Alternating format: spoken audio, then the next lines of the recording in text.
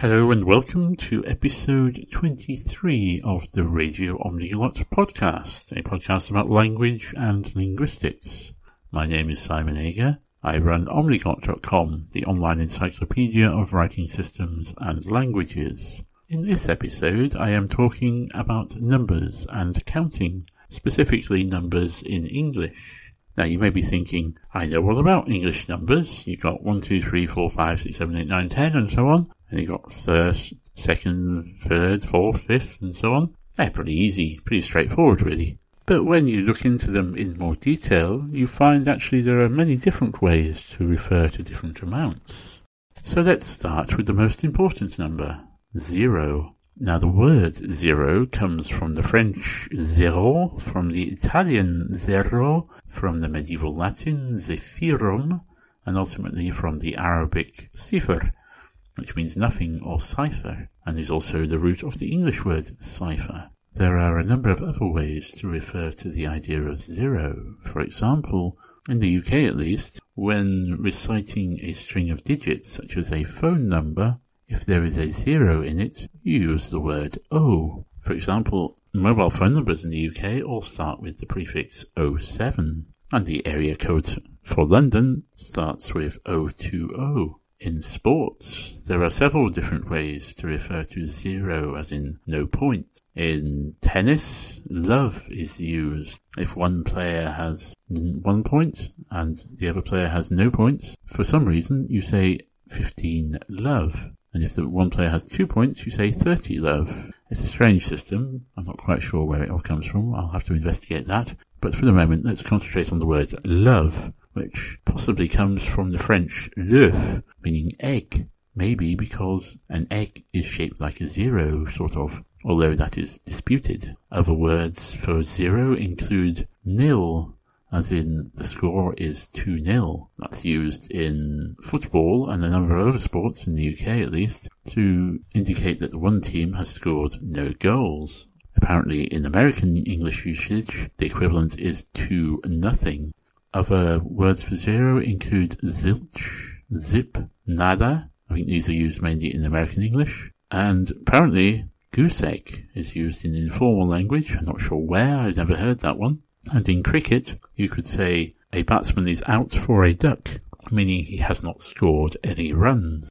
And next we come to the first number, the number 1, which is unique or one of a kind. If you only have one wheel on your bicycle, you might call it a unicycle. Uni, of course, comes from the Latin unus, meaning one, and is also found in such expressions as unilateral or one-sided. Unibrow, that is, two eyebrows that have grown together into one and become known as a unibrow. And a unicycle is also known as a monocycle, and mono comes from Greek, meaning one, which is also found in such words as monogamy and monoglot, or someone who speaks only one language. Also from Greek we have the suffix proto, meaning first.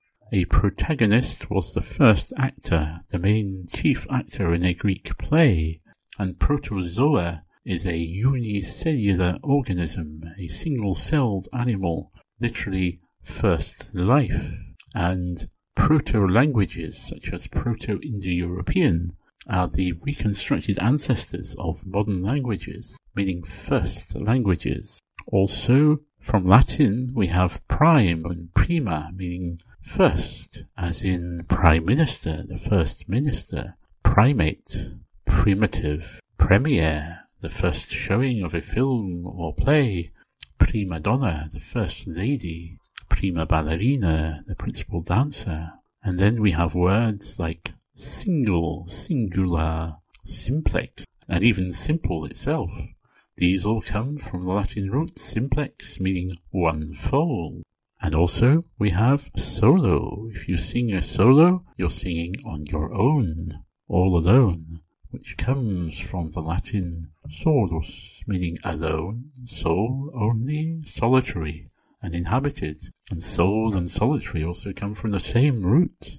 Another word that means one, that is used in some sports and games such as tennis, is ace, which comes from Norman French. And now let's redouble our efforts and talk about the number 2, the second number. Now from Latin we have the prefix bi, as in bilingual, someone who speaks 2 languages, or bicycle, a vehicle with 2 wheels, bicameral, a government with 2 sections, 2 houses, bilateral, 2-sided. And then from Greek we have the prefix di, as in diglot, another word for a bilingual person, and carbon dioxide, and many more scientific and chemical terms. And then there are a number of other words that mean 2, such as second, as I mentioned, and secondary. A couple is 2 people, usually. A pair is 2. A few usually means 2 or 3. It's one of those indeterminate numbers, which I will mention in a moment. A brace is another indeterminate amount. It comes from the old French bras, meaning arms, and refers to an amount you could carry between 2 arms. And there are a couple of other ways to refer to 2 as something. If you perform with one other person as a duo, you might be performing a duet. Another word with a kind of secondary meaning is penultimate, which means the last but one, or the second to last, from the Latin penultimus, meaning almost last. In Welsh, for example, stress almost always falls on the penultimate syllable.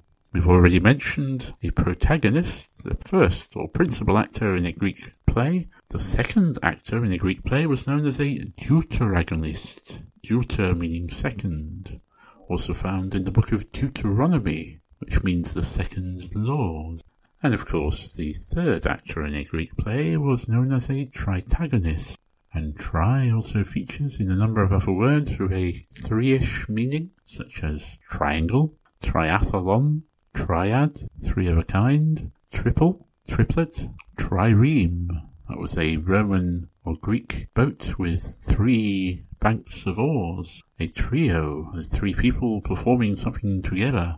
Also, when you have 3 vowels which are pronounced in one kind of clump, that's known as a diphthong. In the 2 section, I should have mentioned the word diphthong, which is 2 vowels pronounced together. If you manage to do 3 things in a row, such as score 3 goals in a game of football, this is known as a hat trick. And this term actually first appeared in 1858 in reference to a cricket player called H.H. Stevenson, who took 3 wickets from 3 consecutive deliveries. And the fans at the time had a collection for Stevenson, and they bought him a hat with the proceeds. And the term was first used in print in 1865. If you are bowling and you manage to knock all the pins down 3 times in a row, that is 3 consecutive strikes, this is known as a turkey or sizzling turkey. Why exactly? Nobody knows. We have already mentioned diphthongs and triphthongs, and in some languages you might even find tetraphthongs, that is 4 vowel sounds that are kind of blended together. And tetra, from the Greek, meaning 4, is also found in such words as tetrahedron, which is a kind of pyramid with 4 triangular sides, and tetrapod, which is another word for a quadruped, or a creature with 4 limbs or feet. And quad, from the Latin meaning 4, is also found in such words as quadrangle, quadrilateral, quadruple, and the words quarter and quartet also come from that root. And now we come to the number 5, or the 5th number. And from Latin we have words prefixed with quin, such as quintet, that is a group of 5 singers or musicians who sing or play together. And from Greek we have words suffixed with penta, or pent, shapes with 5 sides, such as pentagon, pentangle, pentagram, and pentahedron, and then other 5 related words, such as pentathlon, that is competition involving 5 different sports, and pentatonic, a musical scale made up of 5 different notes. And speaking of music, I think it's time for a little tune, don't you? This is Climbing the Stairs, or Dringor Grisha, a tune I wrote on the harp back in 2015.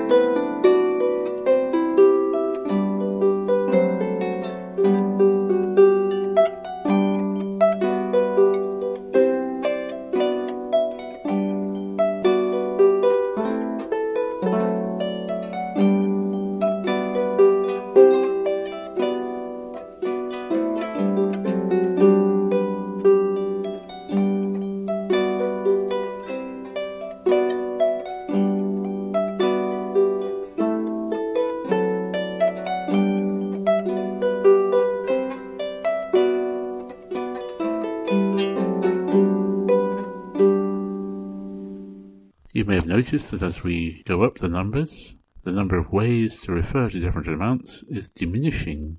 In most cases we have the basic English word, so we're on to 6 now, and then words derived from Latin and Greek. So a group of 6 musicians is a sextet, a 6-sided shape is a hexagon, and you can also talk about having half a dozen of something. A dozen comes from the French douzaine, which means 12 of something. So half a dozen, half of 12 is 6. For 7, 8 and 9, we have words beginning with sept, oct and nov, or non, from Latin. September, for example, to the Romans at least, was the 7th month, because their year started in March. October was the 8th month, and November was the 9th month.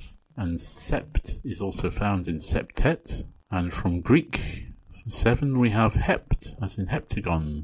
And for 8 we have also octopus and optagon. And for 9 there's a rare word from Greek enneahedron, which is a polyhedron with 9 faces. And a group of 9 musicians or performers might be called a nonette, although that's not a word that's used very often. You might hear octet or septet for 8 and 7 musicians, performers, but nonette is not a very common word. And then for 10 we have words beginning with dec, which comes both from Greek and Latin. So December, to the Romans at least, was the 10th month. A decathlon is a sporting contest involving 10 different disciplines. A decade is a period of 10 years. A decahedron is a 10-sided shape. And now the numbers 11 and 12 are somewhat odd, because if they followed the pattern of the numbers from 13 to 19, you would expect them to be 1-teen and 2-teen. But they're not. They're 11 and 12.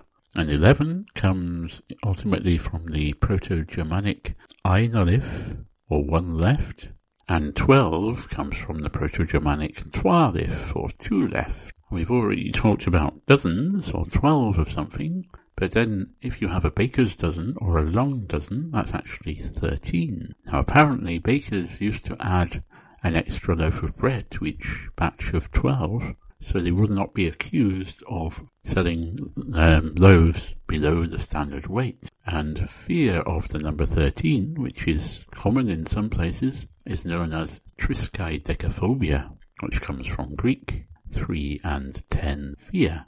I'm going to skip over the numbers 14 to 19 and jump straight to 20, which is also known as a score. For example, the average human lifespan in the Bible is 60 years and 10. That is 70 years. Now this form of counting used to be common in English and other languages, and some languages still use it. It's used in Scottish Gaelic, and in Manx and Breton, and a few other languages, and to some extent in others as well, like French uses it for 80 and 90. 80 in French in France is 80 for 20s, 90 is 90 for 20s plus 10.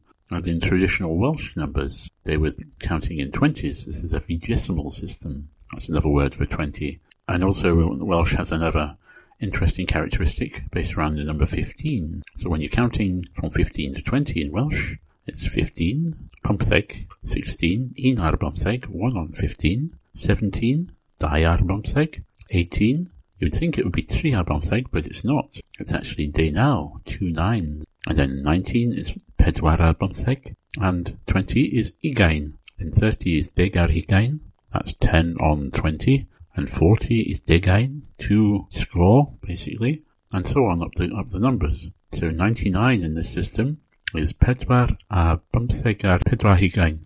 That's 4 on 15 on 4 20s. So this system is very good for your mental arithmetic. Fortunately, for people learning their maths in Welsh, there is also a decimal system, which is a lot simpler. So in the decimal system, 11, for example, is undeg un, 110 1. 12 is undeg dau, 110 2. 13 undeg 3, and so on. And 20 is daudeg, 210. 30, 3deg, 310s. That's a lot easier. So where were we? We got to 20. Now let's jump right up to 100. Now another word for 100 is a ton. When you're talking about going 100 miles an hour or 100 kilometers an hour, you might say you're doing a ton. And a century is 100 runs in cricket, or 100 miles in cycling, apparently. And then we'll go up to 1,000, I think. Another word for 1,000 is a grand. When you're talking about £1,000 or euros or whatever, you might talk about a grand or 2 grand or whatever. And K is also used from kilo, as in kilometre, kilogram, etc. For example, he makes 30k a year. And another way to refer to thousands is a millennium, that's 1,000 years. And I've also already mentioned kilometre, 1,000 metres, kilogram, 1,000 grams, and so on. So kilo is the Greek for 1,000, and mil comes from Latin. A mile comes from the Latin meaning 1,000 paces, or mille passos, because to the Romans a mile was 1,000 paces. And now we get to the indefinite numbers, the non-numerical vague quantifiers, or for the larger ones, the indefinite hyperbolic numerals. For the smaller ones, we have things like a few, quite a few, a fair few, some, many, lots, and so on. And a couple of things. Usually a couple refers to 2, but it could be more. Sometimes it depends on the context. Similarly, a few could mean 1 or 2 or 3, or could mean lots, depending on the context as well. If I were to say, I speak a few languages, I play a few musical instruments, I'm being modest. I play more than 2 instruments and speak more than 2 languages. Quite a few more, in fact. So, a few in this context refers to a relatively large number. In fact, I could say I speak about 12 languages at a conversational level and have some knowledge of 20 others. Now, to some people that may seem a small amount, relatively speaking, compared with the total number of languages in the world, which some sources say is over 7,000. But to others, who speak only 1 or 2 languages, that seems like a very large number of languages. And I wouldn't claim to speak all of them well. Some of them I've only studied in a very rudimentary fashion, but others I've studied in more depth. And then for larger amounts, we've already talked about many and lots. We also have words like a myriad, which originally meant 10,000. And in quite a few different languages, 10,000 represents a very large number of anything. This is used in languages like Chinese and Japanese, and Greek, and Hebrew, and a number of other languages. And then we have a lovely word, umpteen, or umpty. This is an unspecified large number. And then for really large numbers, we have things like a zillion, a gazillion, a jillion, a squillion, and other made-up ones, which are wonderful to say. I really like the sound of them. And then a huge number is a googol, which technically is 10 to the power of 100, also known as 10 duotrigintillion. And then a googolplex is 10 to the power of 10 to the power of 100. There's probably plenty more I could say about numbers and counting, but I think that'll do for now. I hope you found this interesting and informative. If you'd like to leave any comments or suggestions or like this podcast, go along to omniglot.com/radio. You can leave your comments there, or you can recommend it to your friends, share it on social media and all that sort of thing. Maybe even make a little donation if you're feeling generous. You can contact me at feedback@omniglot.com. I have been Simon Ager. This is the Radio Omniglot podcast. I'd just like to say thank you for listening and goodbye.